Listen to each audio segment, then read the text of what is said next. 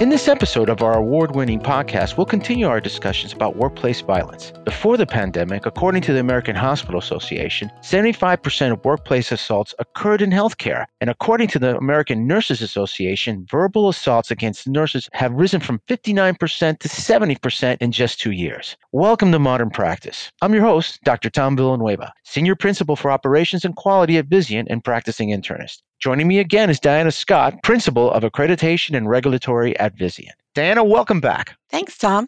So last week when I was in the Midwest, I had a nurse that came to me. She was off shift and she was telling me about how in the prior week, a nurse that was doing her same shift in the emergency room was stabbed. And this is an established and experienced healthcare provider who is seriously considering leaving the business. Can you give us some other examples of how this affects other healthcare workers? Yeah, and unfortunately, that is not an unusual occurrence as far as people leaving the industry, even physicians. We're talking most commonly around nursing. It seems to be a real focus area, but it happens to physicians as well. And we know physicians who've said, oh, this is so not worth it, and I'm done. So this can have both physical and emotional impact to people. And we can have an acute short-term kind of an impact, or it can be chronic and long-term. I know of one organization who said that they were offering to any employee who'd been impacted by workplace violence professional counseling for the rest of their life, not just for 3 months or 6 months, but lifetime. They were offering to support that individual for the rest of their life, which I thought was just incredible. And so again, the intensity of these injuries can be short-term, long-term, they can be minor or serious, and it has a ripple effect.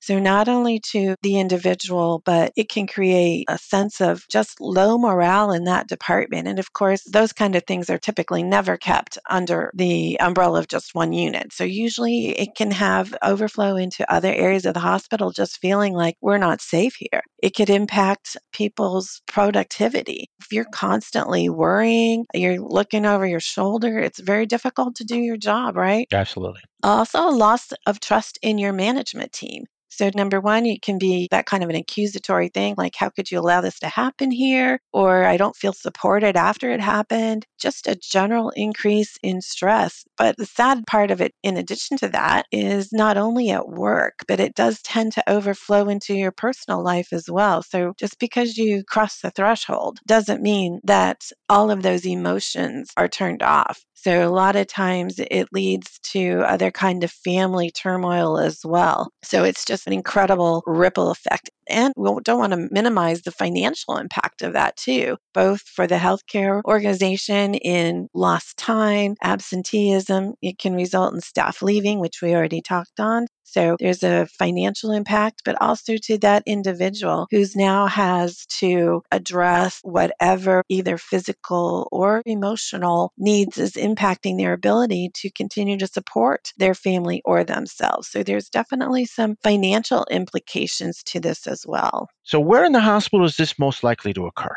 Well, there's no limit, right? There's no specific location, but there are some things that are contributing factors that makes it easier in certain locations in the organizations. And some of the specific units are more likely than others, perhaps. So one of the things that should be considered is just physical environment. There's places in the organization where you could have dead-end space, meaning that it's an alcove. It could be where people are not normally going to be able to see someone. Stairwells, where again, you don't have line of sight of that particular area. It can be areas where you have a lot of weapons at your disposal, right?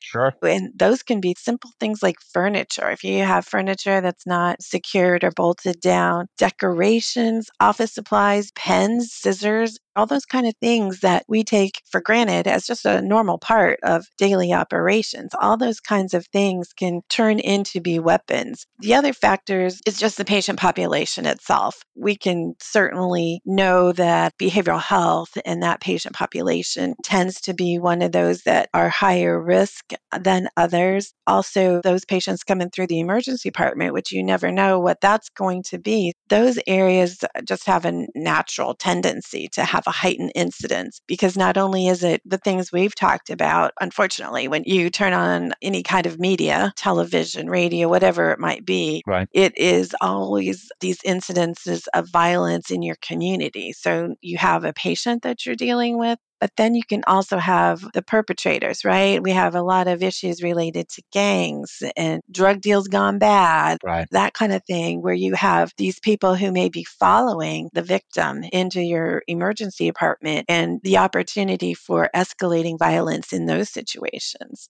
And one of the things that we're not real great about doing for our behavioral health population is taking time to really identify with that individual. So, what happens when we have a patient that's at risk for either self harm or harm to others is we are evaluating that individual and then we're doing what we think is right to keep them safe, right? But in the meantime, there's a lot of literature out there about the value of connecting with people. Right. We're really trying to establish a relationship so that you can identify those escalating risk factors. And so, those types of things where the patient starts pacing, the patient gets louder, all of those kind of signals and awareness that if you actually have someone who's cued in, who's been educated, and even better, has a relationship established with that patient, you catch those things so much faster and quicker to de escalate the situation and prevent those episodes of violence that we are seeing. You mentioned about pacing and the patient's voice getting louder. I can even say that sometimes if they start getting belligerent, but are there other red flags towards violence that most likely will happen? You can kind of look at the nonverbal cues as far as facial expression. Are they hitting, not people, but inanimate objects, pounding on the wall, hitting the table, those kind of things that are visible cues. But you can also think about, are there verbal cues that you want to tune into and start identifying? Hearing people's frustration, both words as well as behavioral signs of frustration. There's a lot of discussion too about identifying patients or people who are coming into the organization that have a history of violence. Hmm. And is very controversial topic, which I think is interesting in regards to, do we want to place those labels on people, right? Does that then create an automatic bias as to how we would treat them versus taking it as a proactive approach, saying, hey, we want to know if this person has some violence in their past, we have anecdotal experience, whatever it may be, so that we are alert and we are more tuned to this particular patient. The other side being, we don't want to bias our caregivers to assume that the patient would act in the same way in a repeat presentation to the organization.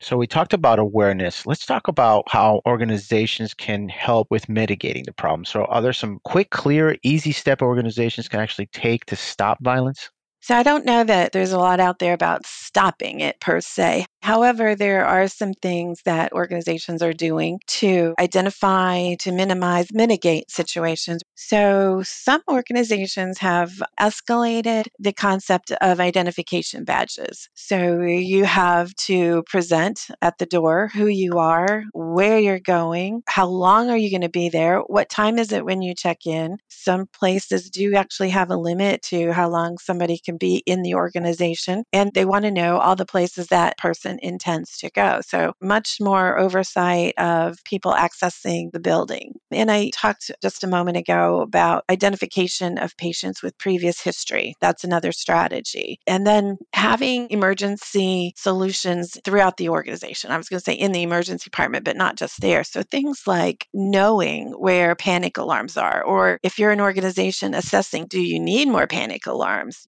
And there's also difference of thoughts in regards to panic alarms and panic buttons. One being, the more visible they are, it's a natural deterrent because you can see that you have a means of calling for help instantly, right? On the other hand, there's a thought that, oh, they should be more subtle. You don't want to escalate the situation by people thinking that you need help or you want more people to show up, that kind of thing. So again, it's another area where there's two trains of thought there with that. And then making sure that your organization is in good repair, meaning that you don't have loose panes. Usually we don't have glass too much anymore in an organization, but anything that's broken where you could actually use it as a weapon, you want to make sure your doors do in fact lock.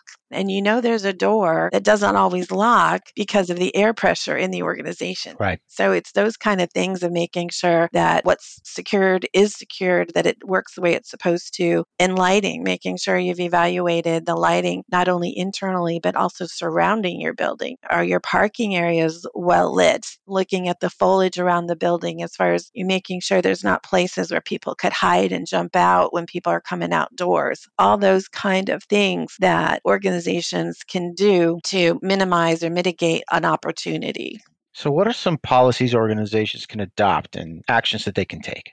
So we are seeing policies that are specific to reporting, things that address the culture of the organization, encouraging people to report, making it easy for them to report, making education a priority. This is usually one of the things that I emphasize tremendously, and whether it's in this venue or another. I think when you really talk to any of the health care providers that are doing education, they will tell you that there's a difference between pushing out education and people embracing it, right? Yes, absolutely. And so the best prevention is people being educated, all the things we just talked about. And simple as if this door doesn't lock when it is supposed to notifying people, making sure that it's responded to. So education of employees, anyone who's under, again, the roof of that organization, so that they buy into the importance and the relevance of the issue and how they can protect themselves and others.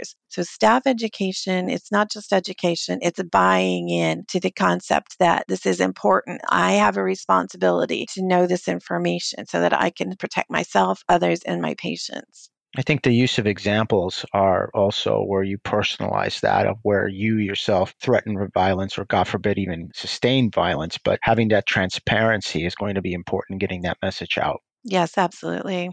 Diana, thanks for this discussion, and we'll continue it in our next episode. And to our listeners, you can contact Diana at her email address in the resource section of our podcast page. And please note, Vizient offers an objective assessment of your workplace violence prevention program, and please contact Diana for any additional information. If you have any additional questions pertaining to Modern Practice, or you simply want to send us your comments, please contact me at our email, modernpracticepodcast.com. And please join us for other Modern Practice podcasts. Subscribe today, like us, and send us your comments. I'm Dr. Tom Villanueva. Thank you so much for listening.